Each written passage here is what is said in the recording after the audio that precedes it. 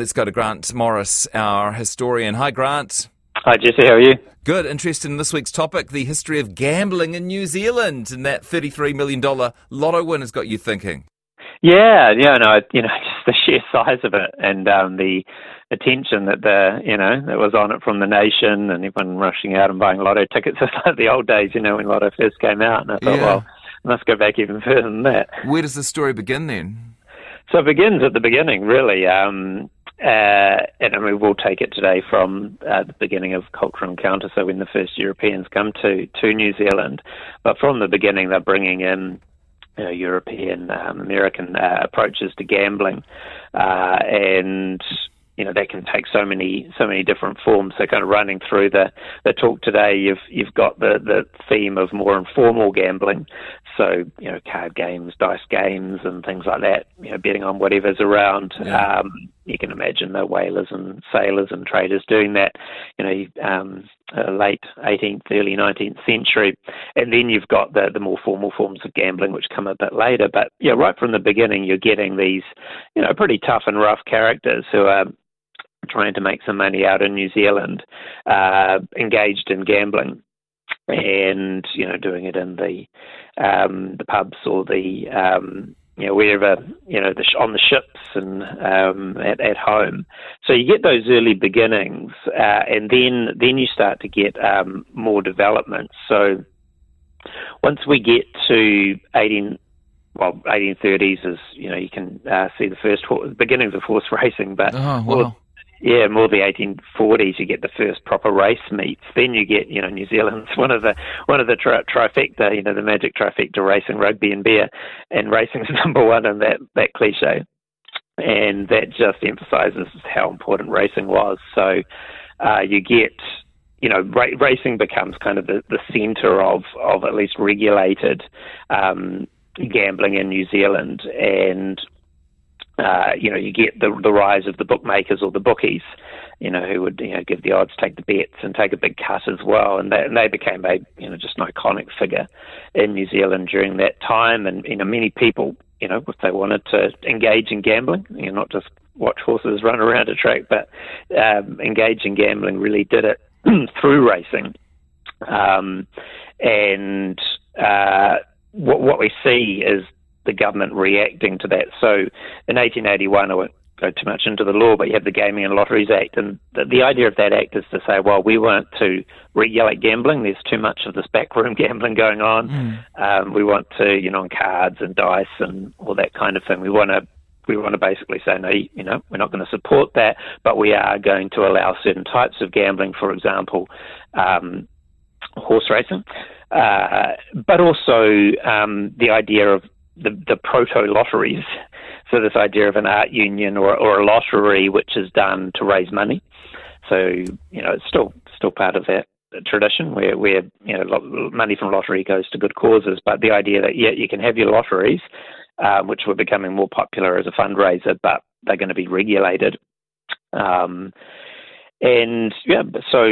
I guess two reasons for the government to be involved, right? One to keep illegal or dodgy elements out, and the other to make sure that they're getting a cut. Yeah, absolutely. And, that's always been a good money earner. And also the ability to divert some of the money to good causes as well, whether it's back into, race courses or whether it's into charities. So you get that regulation. Now let's not be naive. The illegal backroom gambling, well, it continued and it became illegal, but it continued, as did bookies. I mean, bookies were basically declared illegal in 1910. They were just making too much money, and the government thought, well, we can do that even better. But they continue to be a factor in an illegal sense, even though they're not supposed to be on the near the racing industry. And then of course the government enters in the racing industry with the TAB after the Second World War, and the idea that they're going to actually set up this body which will be the main platform for gambling. TAB today, I think, is still probably where many New Zealanders will place a bet, and on more than just racing, of course, these days, on any sport that happens to be on there. So, I mean, when we think of the lotteries, we think of Lotto, but for a while, it was only, I think, the 1980s when that was arrived, that people did have lotteries before that, right? Yeah, so they had these art union, as they were called, kind of a euphemism to raise money. And then, of course, Golden Kiwi, early 1960s, and remember Golden Kiwi, which Lotto kind of took out in the late 80s, but that was a big one.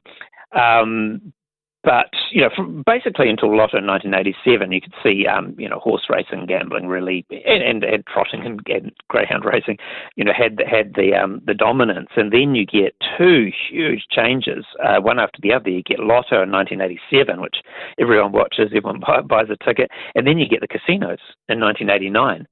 So that's a big missing gap in our gambling history compared to, say, the United States or other jurisdictions where the casino, the gambling house, the public gambling house, is there. And in New Zealand, it's only recently where you get these organised casinos and the resistance to them as well.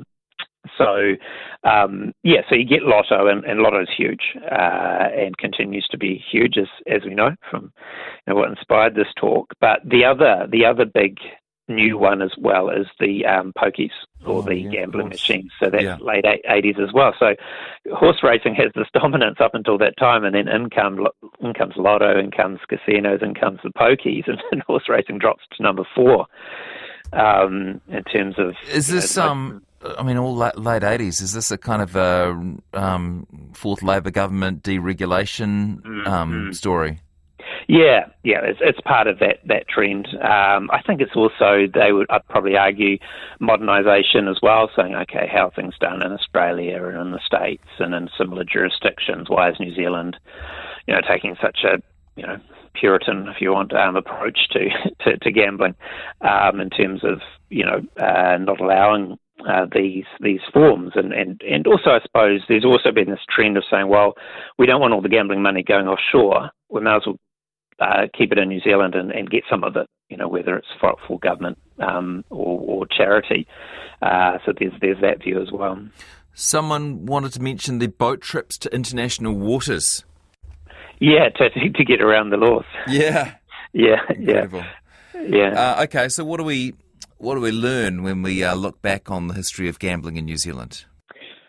It's a fascinating history, and there's lots to it. I think one of the interesting things is, you can take quite a neutral approach to it, or even a bit of an upbeat approach. After the races isn't this fun, but it's actually not particularly positive if you look at just the amount of money that's been wasted and people who have been ruined and dodgy elements that permeate the history of gambling. I'd probably caution about seeing it as too positive a part of our history.